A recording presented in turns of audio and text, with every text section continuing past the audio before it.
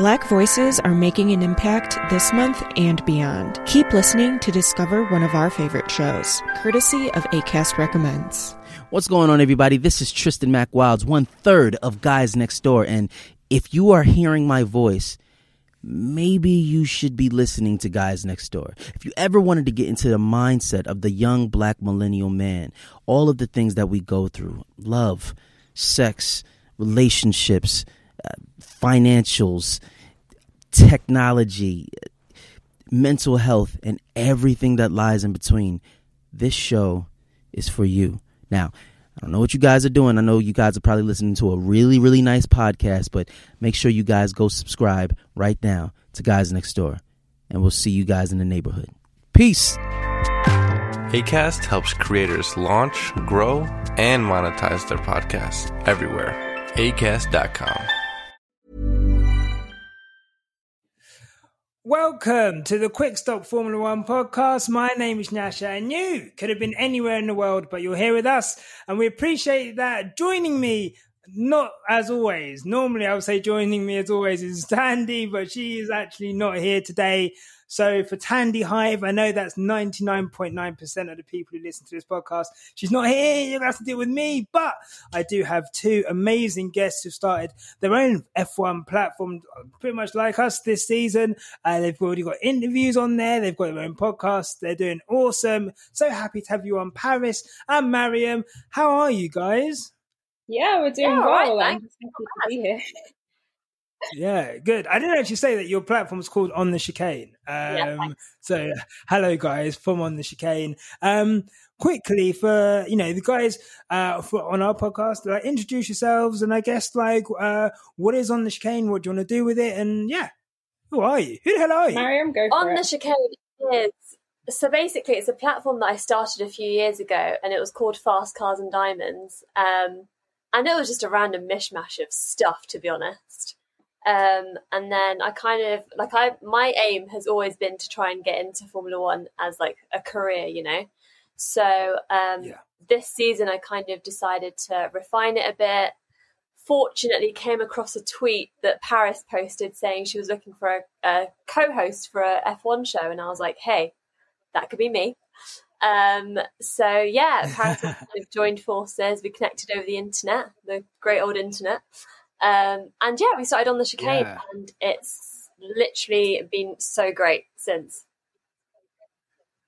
No, it's I always see the clips of your podcast, and I'm listening to your podcast as well. It's really, I only listen to like 3 or 4 podcasts. Because after that, also after that, there's like a bit of sadness. There's only so much. F1, you can continue, doesn't it? Yeah, exactly. But no, really, really like a podcast. And I guess so. Paris, what was it that made you want to start like a podcast? Like, what made you do that tweet and have you guys kind of team up? So I was on Twitter, which I always am, always tweeting you guys. You know how it goes. And literally, I just I came across a tweet, and there was I think she was a South African girl. And she was saying that, she wishes that she saw more black females in motorsport and Formula One in particular. And I was just like, you know what? She's right. Like, I've loved Formula One since I was really young. Like, I watched it with my dad when I was 7, 8 years old, and then got into it myself when I was a teenager. And I've never, seen black women on TV, even just other women of color. It's so rare. So I was like, hold on a second. If I exist, surely somebody else like me should exist. And I just put it out there, literally into the world. I was just like, if anybody wants to do an F1 podcast, like, get at me. Guys, share this. Maybe you might not want to be into Formula One, but someone on your timeline will be. And then I think 2 mutual friends over, so not even like my mutual friend, it was like 2 people over, someone sent it to Mariam and was like, you need to jump on this ASAP. I just want to plug him, actually. BC Astro, Brian Campbell, great photographer. He's the one who sent me your tweet. So literally that happened, and I think within 2-3 weeks we were recording our first welcome to the On the Chicane. We just got straight into it. We had like a couple of meetings. I think from the first day we spoke, we just bouncing off of each other. We knew we had it. And then that was just like the start of the beautiful journey kind of thing. So yeah, I'm really loving what we've been doing so far, and I just hope it kind of continues and people really want to get involved. Nice. I think they will. I think it's really cool that you two, like, as women of color, like taking up space and making really cool content, and like the interviews that you're doing as well on the platform. I think, all in all, I think, to have both that written and like audio and video, so like triple threat kind of thing, I think that's really cool. So guys, if you're not already, make sure you're going to follow them. We'll put their links down below, and we'll get into being a content creator later on in the pod. But we're here to talk some Formula One. We are previewing the French Grand Prix, which is going to be on Sunday. Not always a classic, but you know what? We're going to do our best to try and hype it up as much as possible. So there's a few things I want to talk about today, and one of them is one Max Verstappen. So I realized on the podcast, we've not spoken about Max Verstappen, like, at all. Like, I don't think he's not been started day once. We've not given him donkey. We've literally really tried to suppress the Max Verstappen chat, but it's undeniable that he is going to be a force in the championship this year. Yeah. So I'll ask you individually, but I guess, Mariam, what are your thoughts on Verstappen and like how he's doing this year and his title charge? How do you rate Verstappen so far this year? To be honest, I think we've all kind of seen it coming for a while. He, as much as we all hate to admit it, he has got talent. And, fortunately, he seems to be growing out of his really, stubborn, crappy little attitude that he had. I mean, remember it, like going back to when Ricciardo was at Red Bull, like the two of them constantly, like just, as much as they really got on, they also absolutely hated each other at times. And, it was down to a lot of Verstappen's attitude in the way that he was. So I think seeing that he's kind of improved in that aspect, I mean, you've got to give it to him. He's got the drive. He's got the talent. He is putting that talent to work now. And I do genuinely think he is going to be a world champion if not this year, then definitely maybe in the next few years. Yeah, for sure. Like, I remember Ricciardo saying earlier this year that him and Verstappen wanted to essentially kill each other's careers. It had got that toxic at Red Bull, and his attitude has definitely improved. Paris, so I guess on the evidence that we've seen this year, as Mariam kind of stated just then, what are your thoughts on Verstappen being champion this year? Does he have the car, and does he have the talent to topple Lewis this year and become the first champion other than Lewis since Nico Rosberg? I don't want to say exactly who I think the champion's going to be at the end of the year, but as far as does he have what it takes, definitely. I think if anybody on the field at the moment can kind of take it to Mercedes and take it to Hamilton, then it is definitely Verstappen, like no doubt about that. He has been one of the most consistent drivers. I really hate to admit it, but he definitely has. Like, I'm such a big person who, if a person's personality is shit, I can't deal with it. Like, it makes me be turned off of you. When he did come into Formula One, he was only 17. Like, he was very young, and he was a golden boy. He'd kind of come very quickly from Toro Rosso into Red Bull. So, I understand maybe why he had a bit of a chip on his shoulder, why he was kind of acting like the be all, or end all kind of thing. He thought he was the big man, and it doesn't help when you got like Christian Horner's head shoved so far up your bum, like. It's up there, so isn't it? I think I kind of understand his inflated ego in that sense, but I don't like it, and I didn't ever like him at all. That being said, you cannot take that away from just because a person's like horrible off the track or was horrible off the track, because you also have to acknowledge the fact that he's grown as a human being, seemingly. He's a man. He's older now, isn't it? So you have to give him that kind of leeway a bit. But I think his mentality is in a place where something would have to go seriously wrong for him to not be a title contender. I think it's going to take it. The car's there this year. Mercedes are messing up a lot this year, so it could happen. It's true. What about you? It really is. I don't want to say yes. This is it.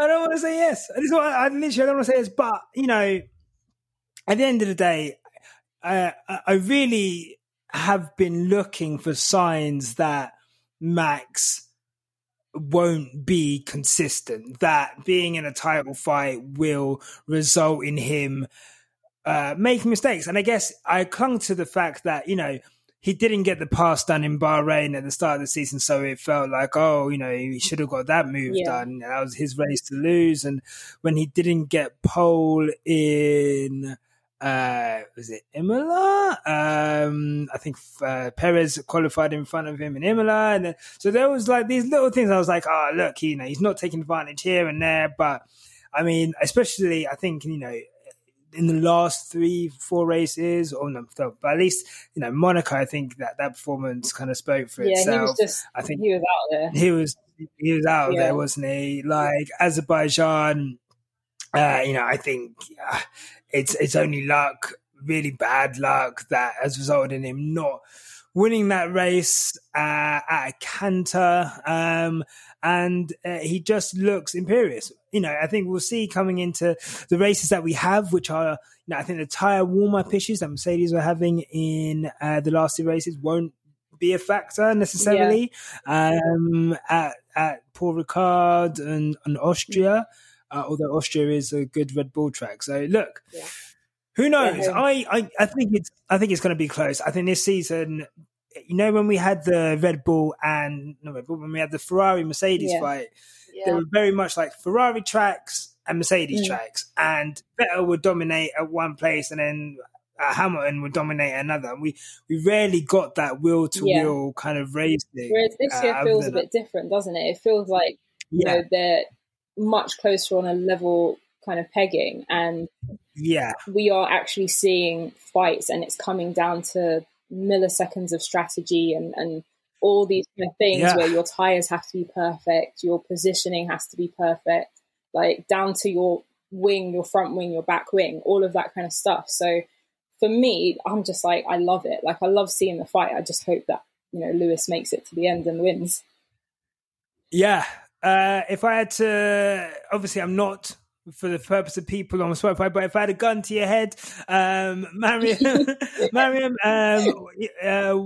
if you had to say one who's going to win the title this year, Verstappen or Hamilton, who are you saying? Realistically, I'm going to go for Hamilton. Yeah. Okay. And Perez? Yeah, I'm going to go Hamilton as well. I'm going to go Verstappen. Only joking. Never. Never. But, it is close. And I think when we were mentioning the teams, if I really at the moment, if I was to trust a team to get it done, it's probably Red Bull. That's it. And even I think in the drivers' conference last race, Perez was saying how consistent Verstappen is even off the track, whereas some of the other drivers might not be as consistent. So I think, it's a whole team effort at the moment, isn't it? Like it's absolutely every single aspect of your drive that is important. Yeah, 100%. And we will see. I was going to get into the second driver stuff, but I don't want to become the podcast that just bashes Bottas. So we're gonna give him some room, and we'll see how he performs at France, and then we'll go from there. All right. But not holding my breath. But I guess talking of quickly, there was some news from Pirelli.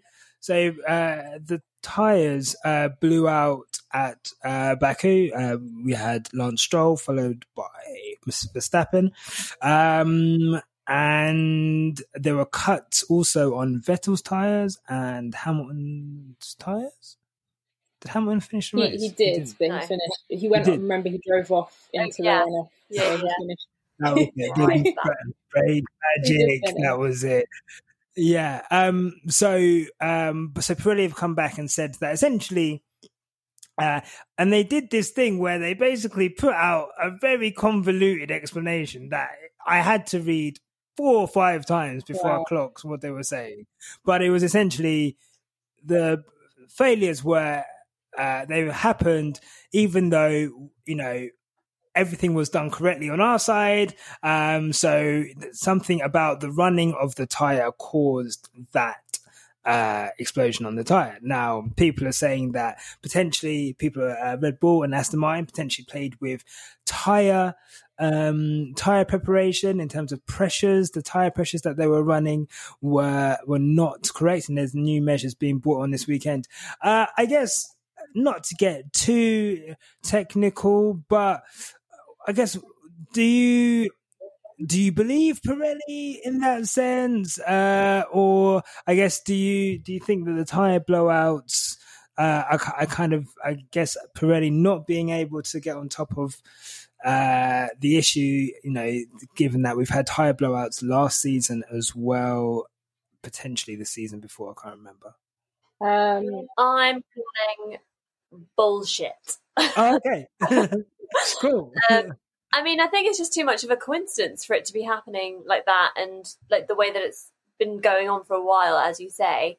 Obviously, you know, last year when Hamilton bloody finished the race on like 3 tyres or something, and like insane, like that kind of thing. Like you say, like it's been a while. They should have been able to get on top of it, and they clearly haven't. So I think there's maybe a bit of PR involved there, where they're maybe spinning some words and, like, as you say, a convoluted statement that they're putting out. I mean, I work in PR and marketing. Like, I know how you twist the story. So I'm thinking it's all kind of, like I say, I call bullshit. Yeah. No, I don't blame you. I agree with Marius, to be honest. Yeah. I feel like if it was as simple as, you know, it's not our faults, they would have just said, like, fairly straightforwardly, it's not our faults for this reason, that reason, that reason. The fact that they had to go through the convoluted route and kind of blame the teams. Also, if it was just like, I think the fact that it happened at such a high speed as well, because that would be a difficult thing to, like, manufacture in a sense. Like, if they were playing with the tire pressures and stuff, I feel like it could have given way at any point. But on both of them, it was at such a high speed, more or less on the same straight. So I feel like that's more of a tire issue than they're playing around with the pressures. And also, as far as I know, you know, the FIA, you know, checked the cars in Parc Fermé. Verstappen did change his tyres that weekend. Was that the weekend he changed his tyres? He did, yeah. He did. Was that weekend? Was that Monaco? I can't think. But, well, either way, my point is that everything has to be inspected. It goes through Parc Fermé between, between qualifying and the race. And FIA, one of the things that FIA, as far as I know, check is, like, your tyres, and that would include your tyre pressures, presumably. So, I don't know. I can't see it being something that is easily fiddled with. And I think it's more likely to be something to do with the tyre wall under pressure. Yeah. I mean, it's like, I don't know, it's like when the Met Police do something wrong and then they investigate themselves and like, oh, it's fine. Like, and I'm just like, literally. I don't trust you guys to investigate yourselves.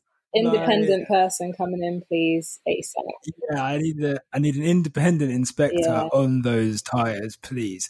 No, okay, that's fine. I totally understand. But then flipping the question back, just wondering, what do you think about the times when we've had more than one tire supplier in F1? Well, there's pros and cons, isn't there? Like, at the end of the day, a lot of people don't realize that, like, Ferrari pretty much had Bridgestone in, like, the palm of their hand, and that alongside, like, millions of miles of testing that they were able to do just meant that Ferrari had their own personal tire supplier compared to, like, the rest of the grid. So like it wasn't as like competitive, 50-50 equal competitive as I was. Mariam, you're looking at me. I'm just saying like that. But on the other hand, you know, it is good. I feel like. Yeah, it could bring things in line a little bit, but then also competition means that could we just have even more pushing of limits and safety? You know, I think it was good that they went a step softer for Azerbaijan, so because it created these pit stops, you know, and I wish they would go softer more often. I hate it when it's just like a one stop and people can just come in lap 14 and then just go 50 laps on one tire. Yeah. So something needs to be done. I guess we'll see with the tires next season, which is completely different. You know, we'll see. But yeah, I don't know. I just feel as if it's a shame in Formula One we talk about tires so much. Like, it does have a big impact clearly on the race. Like, it's just crazy how much we talk about tires. And I feel like if I was like new into Formula One and I'm just trying to figure it out and people just talking about tires all the time, I would just be like, what is like, I just feel sorry for people. And then you see that meme of like Max Verstappen kicking his tire this week. Yeah, that's timeless. Yeah. That is like, if there's one image that I love from F1, that's definitely my favorite from this year. Yeah.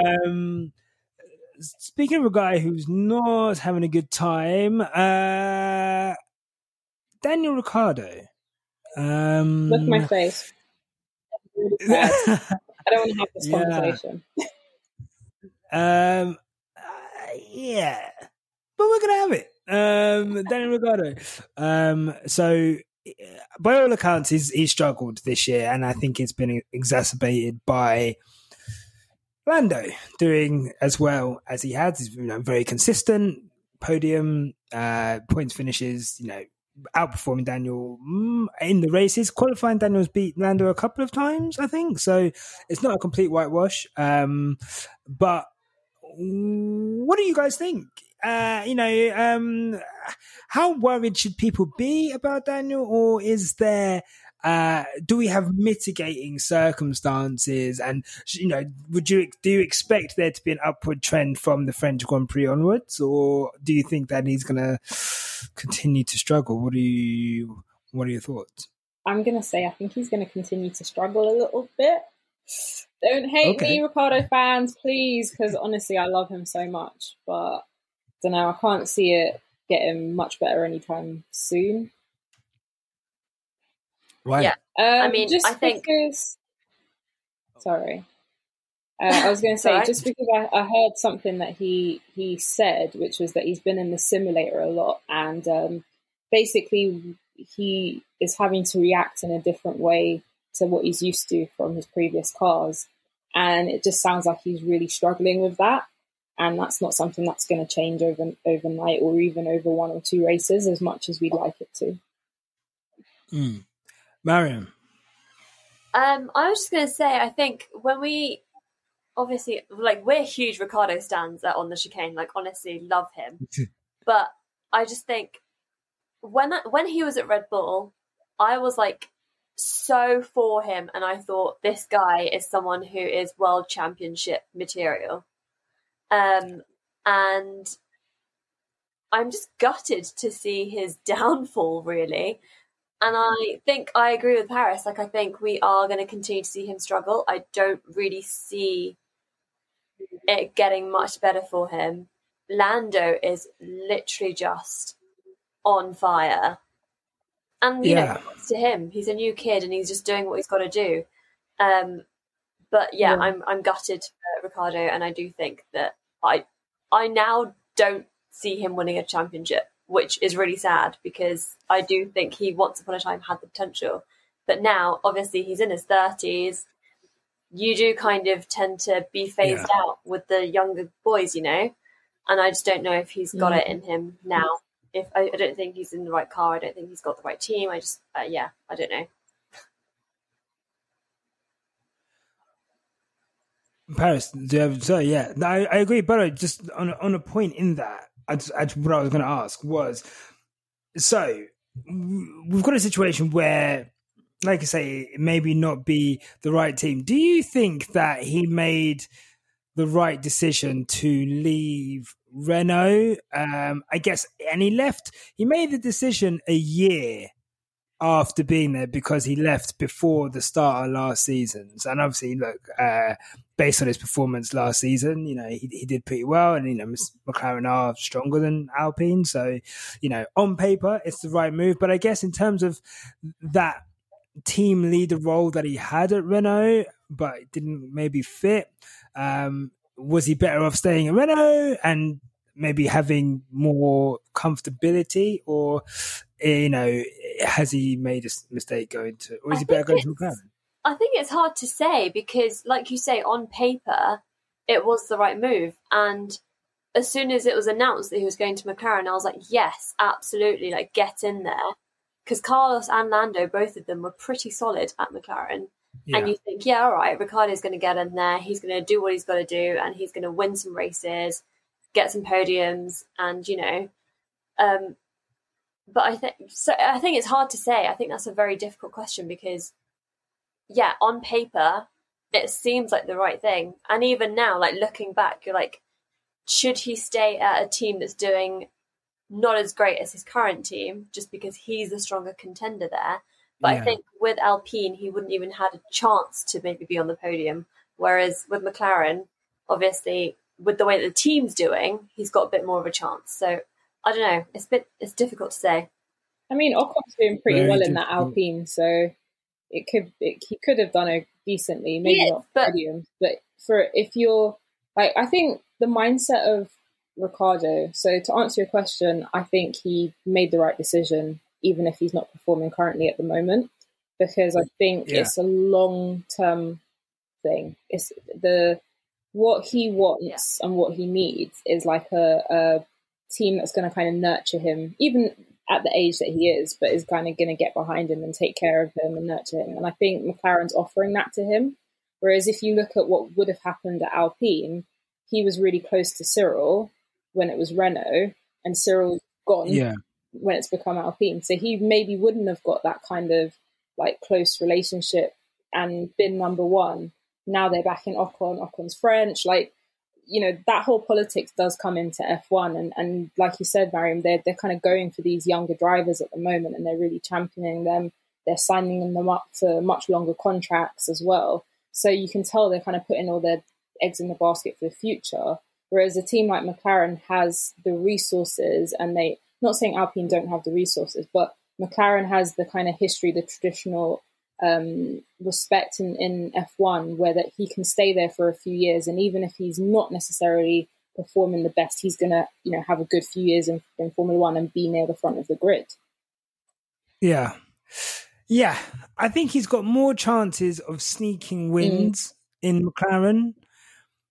Will McLaren? We're all waiting for next season and these rule changes. Like, everyone says they're concentrating on 2022. Not everyone's going to be sick. Like, someone's going to have to be bad. So we'll see. How good McLaren are. They've been on such a good upward trend recently with Norris.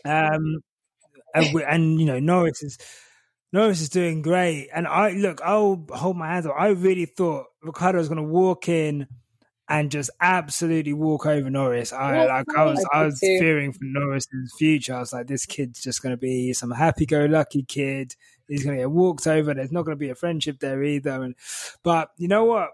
Lando's shitting on Ricciardo. I feel like he's not. And then they're asking him in the interviews, they're like, Lando, what are you doing to help Daniel? And Lando's like, bro, he needs to help himself. I don't know what you want me to do about my man. Like, he's a big man. So, it's an interesting situation at Mercedes, McLaren. Although, I guess, on that note, a lot of people are saying, obviously, he's always had a Renault engine. This is the first season that he is in a Mercedes engine. So I guess that maybe that, as well as just the technical aspect, like aerodynamically, of the McLaren, they're doing him over. But, he's slowly becoming. I mean, it's between him and Alonso now of those top kind of four drivers: Alonso, Vettel, Sainz, Ricciardo, drivers who've moved teams and were initially struggling, and Sainz is doing great. Big man Vettel's doing really well, like against all odds. Vettel's come through. I'm happy for my guy. And then we've got Ricciardo and Alonso, who seem to be struggling with their cars. And Alonso had how many years out? 2 years out? 2 years. Yeah, is Perez in that mix with that you're including as well? Because he's doing pretty well now after 6 races as well. Is that Perez? Yeah. Sorry, completely forgot. Yeah, and Perez is a literal race winner. So, what a guy. So yeah, like Ricciardo really is like, he's just in front of the guy who's not driven an F1 car for 2 years. Like it's not a good place to be, and he needs to sort it out. So, do you reckon he'll sort it out? Yes, no? Not anytime soon. I reckon probably second half of the season kind of thing we'll be looking at to see actual changes and more long term, like even into next year kind of thing. Yeah, I think this season could be a bit of a write-off. Although I'm looking forward to like his redemption podium at some point. You just know there's going to be some kind of like redemption podium where bare people crash out and he's just going to late break someone. Like and last few laps. He's still got it in him, right? Like that still exists within Ricciardo. That's him as a driver. So that's never going to go anywhere. And then once he like actually, and the thing is, what I don't want to see is people just jumping off of the Ricciardo bandwagon. Like as much as I'm saying like I don't think he's going to do well over the next few races, that doesn't mean I'm not still like Team Ricciardo in a sense, because I'm still behind him and I hope he does really well. But, you know, you've got to stick with your drivers, whether or not they're doing well or not. People are selling those stocks. Yeah. People are selling those Ricardo stocks. I feel like this is Bitcoin and it's like Elon Musk telling them, nah.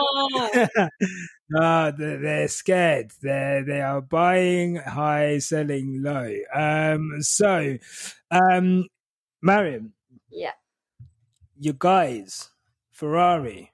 My boys. Are they back? Like, is this like? All right, you know what? Don't jinx it. Like, yeah, we've been performing well, and you know, I'm proud of my little boy Charlie. Yeah, I think I'm surprised. I think most people are surprised because no one expected this. I've been a Ferrari fangirl since like I first got into F1, and this is just exactly what I wanted to see, especially after the last year or so. Yeah. I don't know if they're back. I think it is a bit too soon to say, but you know what? As long as there's a few podiums coming and going, I can't complain. Next year is hopefully going to switch it up a bit. I'm excited to see what it brings. Yeah. And I'm excited to see where Ferrari can go because they've obviously got the potential. They're like the best team, the most iconic team in the sport. They're going to be back at the top at some point. I don't know if it'll be anytime soon, but it may be in the next few years. Yeah. Like, yeah, for sure they are. When Ferrari do well, it's better for the sport as much as I enjoy it. Absolutely. Like, I'm not a massive Ferrari fan. I used to be. I probably the same. Like when I first started watching Formula One, like Schumacher was like just the guy. And like him in that Ferrari was just so iconic. And it's cool seeing them. Like they had the kind of the Vettel years, which were like pretty good, like 17, 18, and even like when they had that really fast car in 19, but just couldn't like piece it together, and obviously then the engine issue. So yeah, no, good seeing them back. Thoughts on Carlos Sainz, guys? What do you think? I mean, he's doing cool. Do you think? I don't really have much to say about Sainz, to be honest. He's doing well. Leclerc's doing well.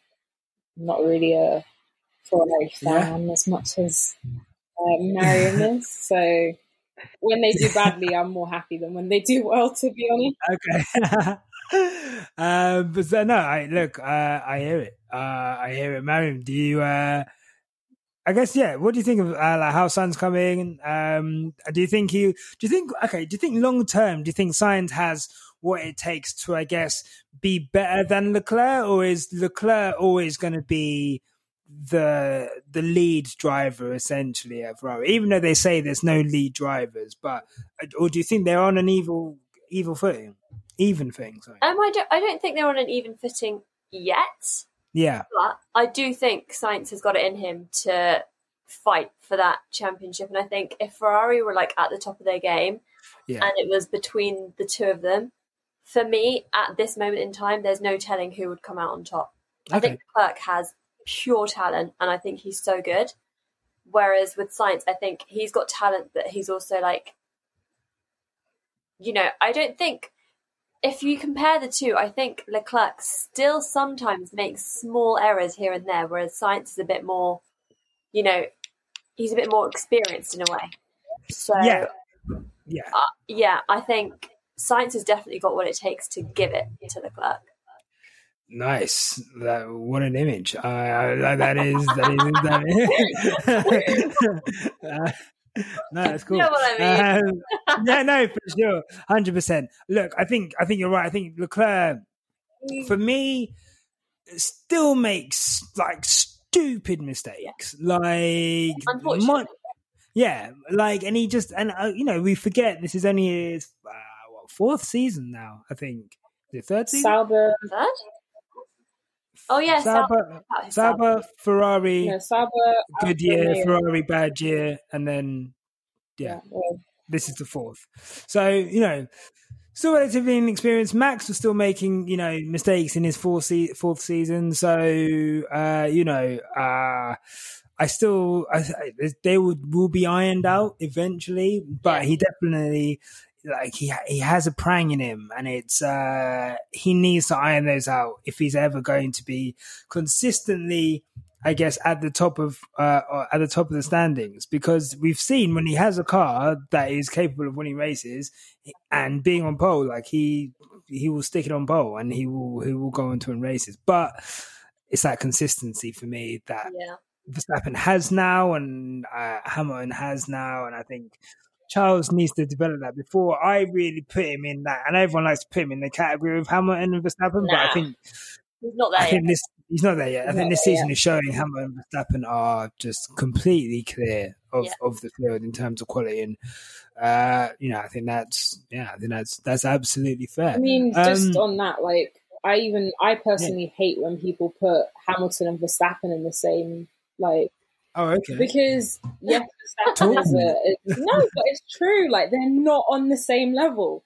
How can you compare a person who has 7 world championships? Like you can compare them on a race by race basis. You can compare them like, yes, in this calendar, Verstappen is his main rival, but you've got a person who literally has grafted for 14 years to get his 7 world titles. What we're talking about, though, right? No, I think people are now talking by race. Talking like now they're talking, a little bit talking per race. But I've seen people who are just like, nah, like Bun Hamilton, like Verstappen all the way. Verstappen's greater than Hamilton. Blah blah blah. Like you can't be saying that. You can I agree with compare it currently, like seasonally. But like you cannot be saying that there's a greatness. Give Lewis Hamilton his dues. It's well overdue now. Like just leave it. At the moment, he's the greatest.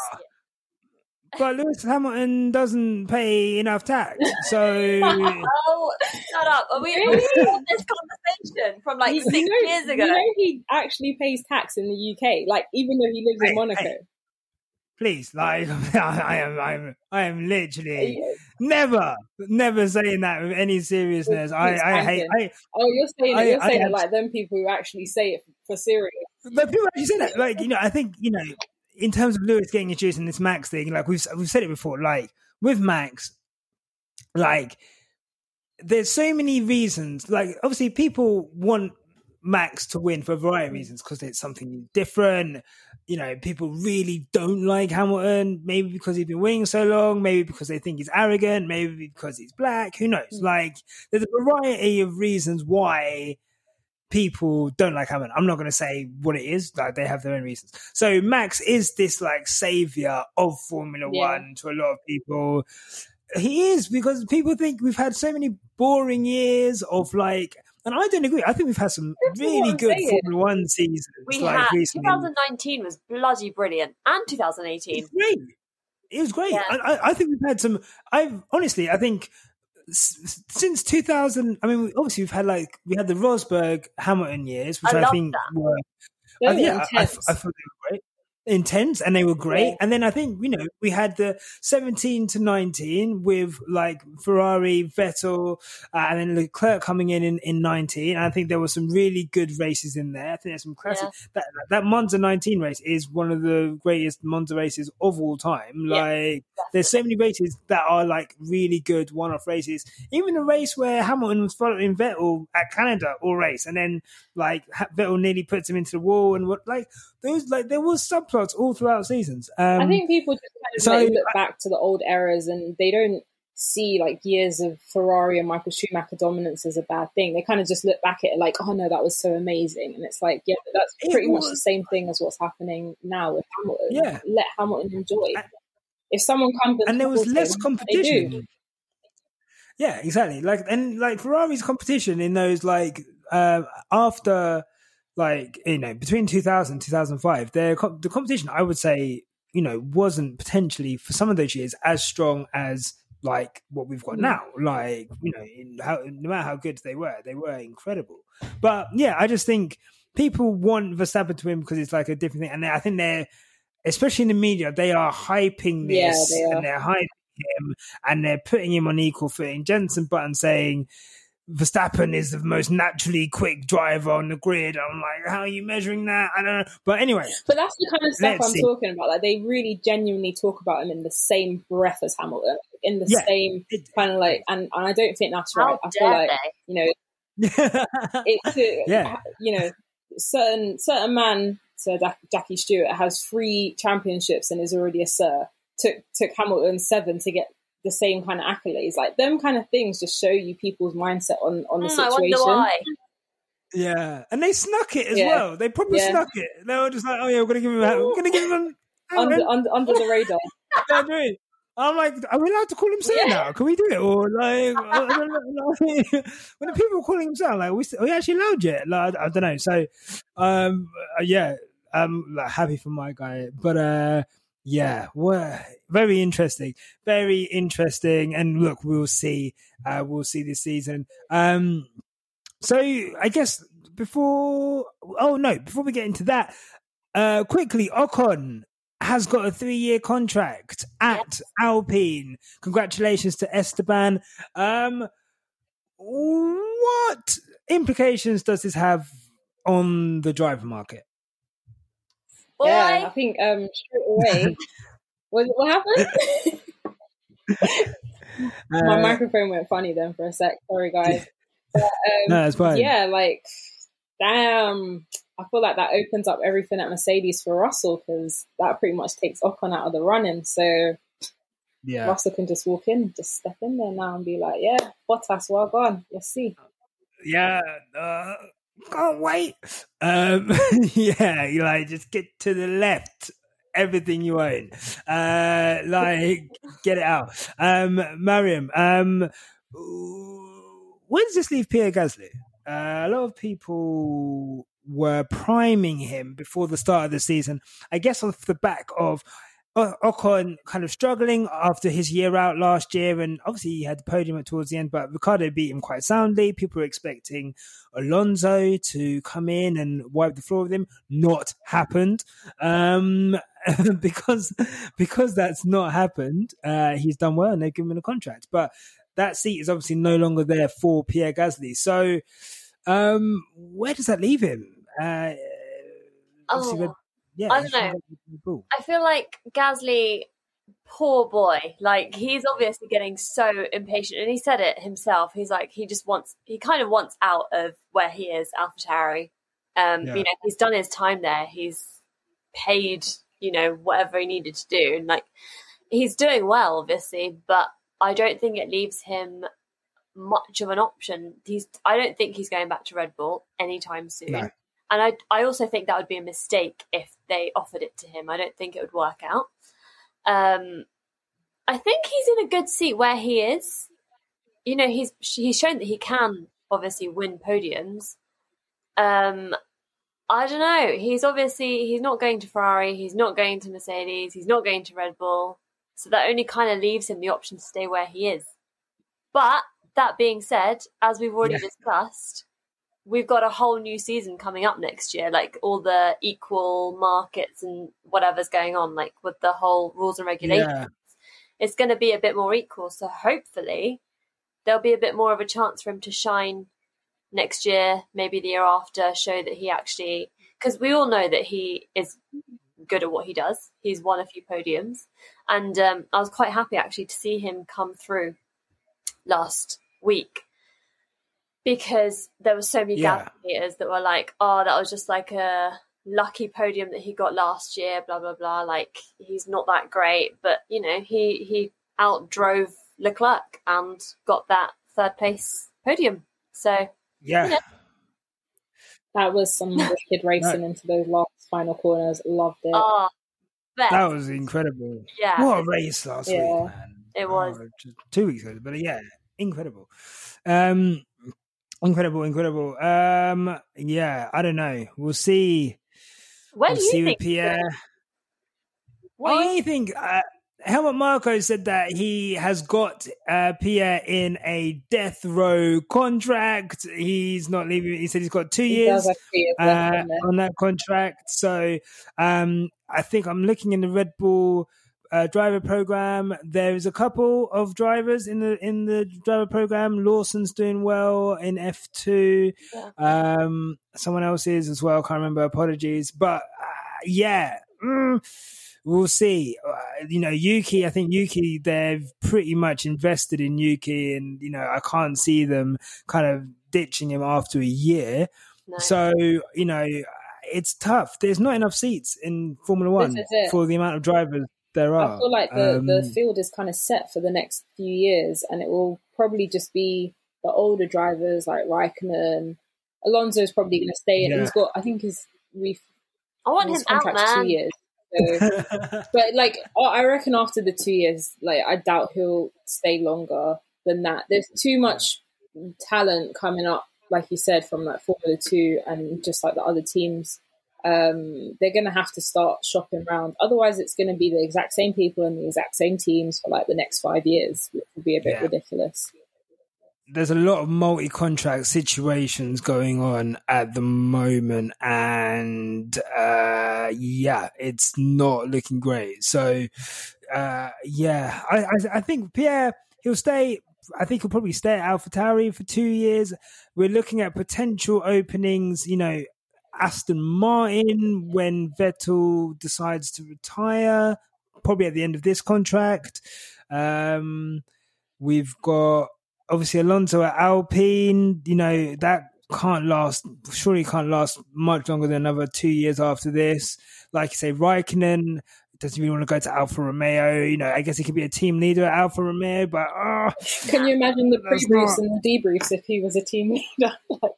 It's not great. So we'll see. But, you know, I think he's going to stay at AlphaTauri. And look, he'll do a Sergio Perez, I think. And what we'll see is when there's an opportunity for him to pick up podiums, pick up good points, he'll be there or thereabouts, and he'll just keep ticking along. And when the right drive comes, look, it took Sergio Perez 10 years to get into, obviously he was a McLaren, but 10 years to get into a seat again, you know, where he was in a race winning seat. And that might be the case for Pierre. Before we go, obviously we're all creators of colour. Don't know why I said it like that, but I guess it would be remiss of me not to kind of mention the fact that recently we had to delete our last episode, so the episode before this. So if you see that there's like a quick stop 007 and then this goes to 009, it's because 8 had to be deleted. Unfortunately, the guest that we had on, Beth, unfortunately is no longer an F1 content creator. Some stuff came out about her and some past tweets, which were unsavory and pretty offensive, which he's apologized for. And, you know, she was very young at the time. She was 15 at the time. But, you know, I guess, you know, once people get hold of that kind of thing, it's only gonna go one way, to be honest. But it kind of opens up. There was some interesting. Obviously, you may have seen we put a tweet out about it, just kind of saying, you know, that we deleted it. But the message that I guess I wanted to get out was that, you know, as a black person making content in F1, you know, I've only really been on F1 Twitter for like 3 months. And I see a lot of offensive language. I see a lot of weird behavior, like, and it's just like a weird kind of space sometimes, but it's kind of hard. Someone said that, you know, we should have done more checks, but I guess it's quite hard when you've only been in the space for 3 months to kind of know. Yeah, I agree. I mean, I said the same thing to the person who said that to you, and I was like, look, you know, you can only go back so far, like you said, and you'd hope that most people are coming to the table with a certain level of integrity, and, you know, that they're just genuine people. And I feel like now you almost have to do like a DBS check on a person's racial and bigoted history. Like, you know, that it's a type of due diligence that you wouldn't normally necessarily have to do if you were a white person, to be honest. Like, you're not necessarily going to have to look at whether or not a person's been racially aggressive towards a particular demographic. You might look at other things, but not that. And it's just a shame that, as you know, as black content creators or as people of color, that's something that we have to consider. Yeah, it's a shame. It's not even like, it's a shame that, you know, if we do get someone white on here, that I'm gonna have to, you know, I'm gonna have to go searching for stuff. I don't want to have to go looking for that. Like, it's the last thing I want to see. Like, do you know what I mean? But I guess, Ma'am, you've been in the space probably longer than me, for sure.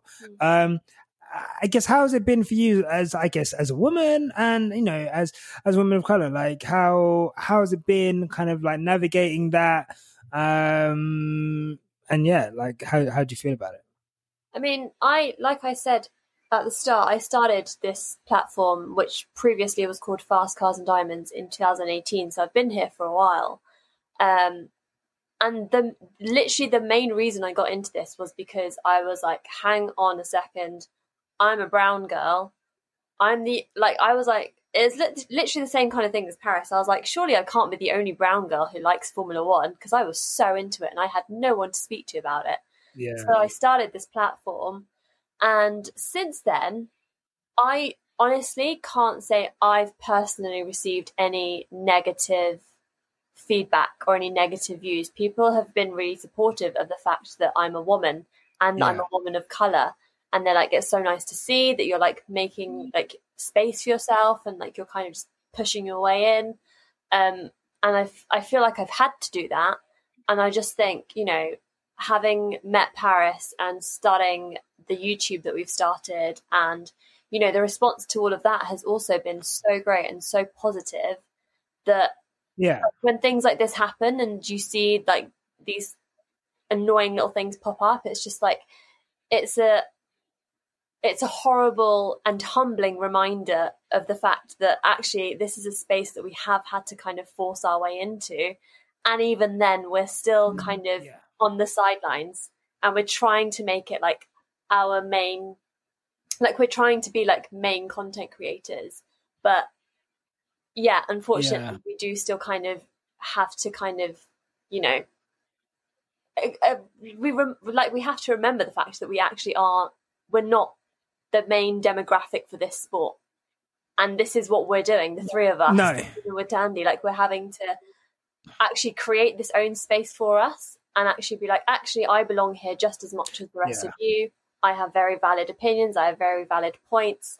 And I bring a lot to the table. So, you know, and I think the more that us guys are doing this, the more we're seeing other people kind of gravitate towards us and be like, oh, hang on, like I'm also a person of colour and I like the sport too. So yeah, I think it's been positive so far. I'm grateful for it.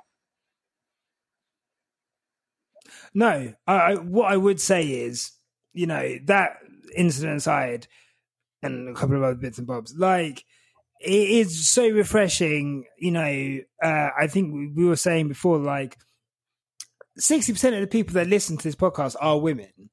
Like it's crazy. Like, I'm a big football fan. Like, and, you know, football does a lot to try and have, you know, there are like women fans in football, but I feel like in Formula One, like what I've noticed is like so prevalent. Like, and that was something that I didn't know when I was just like a casual fan on my own. But now I'm kind of in it. So many, and like young girls to like older women, like throughout the whole spectrum, like so many people, so many women love Formula One, and so many women of color love Formula One. I watch Formula One with my mum more than I watch Formula One with my dad. My dad got me into Formula One, but my mum, I watch races with my mum, and she's like a bigger fan in that sense than I am. Like she loves it. So I get what you mean. I think for me personally, when I did think about doing this and kind of being on the internet in the way that I am, I did consider like what could happen, and there was that fear. And I just thought, you know, regardless of what anyone could say to me or what anyone thinks, like I just have to not care about it and think like, you know, I'm here for a reason. I'm here for something that I love and I enjoy. And if you truly love it and you truly enjoy it as well, you're not going to care about the color of my skin or the fact that I'm a woman. So that's kind of the way I approach it. But I think also because I'm on Twitter and Mariam isn't on Twitter as much, so I see a lot more of like the negative side of things coming up, particularly around races. You know, there's a hive of people who might say derogatory things about particular about Lewis Hamilton mostly because he's the only black driver. But I think that doesn't happen. It's not as widespread, like it's not super widespread, but it does occur. And it's a shame to see it because it does detract away from what otherwise is a really solid core of like super fans. Like you have all different types of fans on the internet. You've got like the Drive to Survives, and then you've got like the super into it, been here 50 years kind of fans. And, you know, I'm just here to connect with all the different range of them. But I will leave no space for any bigots in my personal space because I don't think it's something that I should have to deal with. So that's kind of just the way that I probably will approach it. I'm not here to educate or make people feel comfortable about race. It's not for me to do that for other people. It actually baffles me that we are in 2021 and we're still talking about the color of our skin. Like how? I don't get it. It's crazy. And it's like, I think, you know, I was saying to Tandy before, you know, we're going to look back. It's crazy, but we're going to look back at this period, you know, with us, you know, yourselves, the Pit Stop Fracas guys, and like it's like a real kind of moment in like the content creation space, you know, because, you know, in terms of podcasts, you know, I feel like we're kind of breaking barriers here. You know, big up everyone who kind of maybe came before. You know, would love to reach out to you. I don't know where you are, so like, you know, it'd be really cool. But I think we're really kind of like breaking barriers and offering that kind of differing kind of view and like that diversity within the sport. And I think it's really cool. And I'm really glad to have had you guys on. I appreciate it so much. Really glad that you invited us. Yeah. Pleasure's all mine. Great. Like, thank you so much because this has been such a fun chat. Love talking Formula One. Yeah. No, it's nice, isn't it? It's crazy. For another hour, I feel like it's crazy. Honestly, it's mad. You know, you spend years watching a sport like on your own in silence, and then like finally you get to like talk about it, and you're meeting people and you're talking about it. It's just like it is incredible, guys. Quickly, predictions for Paul Ricard. Let me just get one prediction. What do you think is going to happen in this bonkers, crazy race? It's going to be so fun and exciting. What are you guys' predictions? French person on Bottas the pole. Miriam, is that a Bottas pole? Quick. I'm lying. That's not going to happen. I'm going to say Hamilton will probably bring it home. Hamilton will win. Okay, Hamilton win. Paris? I'm going to say, I think Hamilton probably win, and I reckon we're going to see maybe Leclerc on podium and Ocon up there a little bit closer. Okay. Yeah. I'm gonna say turn one incident, safety car, it's going off. I'm literally manifesting an exciting race. I'm just like, it's gonna be exciting. It's gonna be exciting. So as long as we don't get dizzy by all of the runoff areas. Yeah, exactly. No, oh God. What a track. I cannot wait to watch it. Practice will begin on Friday. Guys, where can people find you on social media? You can check us out on YouTube with race reviews at On The Chicane. We're also on Twitter and Instagram at On The Chicane. And also I've got the website up, which is onthechicane.com, where I do feature articles and interviews with really cool people in the industry, so you can have a read of those online as well. Please check us out, subscribe, do all the stuff. Guys, please check these out, subscribe to them, let's support them, because I think they're great. I think they're doing great work in the sport, and we should all just support Nang stuff. Thank you all for listening. Thank you guys for coming on the show. Thank you guys for listening. Make sure you're giving us a subscribe if you've got this far. Jesus H, you are a trooper, but subscribe. If you can, follow us if you're listening on Spotify and on Apple Podcasts as well. Let us know in the comments what you think is going to happen at the Paul Ricard Grand Prix in France, and we will see you after the Grand Prix. We've actually got a really cool guest coming up on the post-race podcast. So, look out for that. Until then, bye. Toodle pip. Bye. Bye. Black voices are making an impact this month and beyond. Keep listening to discover one of our favorite shows, courtesy of Acast Recommends. The corrupt powers that rule this nation are hard at work. They are trying to keep wages low and the rent high. They are quick to line the pockets of big businesses, but tell us they can't find a dime for the people. I understand this. I've seen the rot from the inside as a state senator, and it's ugly and widespread. On Unbossed, we are working to change that. Every day on Unbossed, we are bringing you the stories that really matter. We talk about power, corruption, justice, or lack thereof, and we break this down every weekday, giving you the tools to give the power back to where it belongs, with the people. I'm Nina Turner, and I am unbought and unbossed. Listen to Unbossed on Apple Podcasts. Acast helps creators launch, grow, and monetize their podcasts everywhere. Acast.com.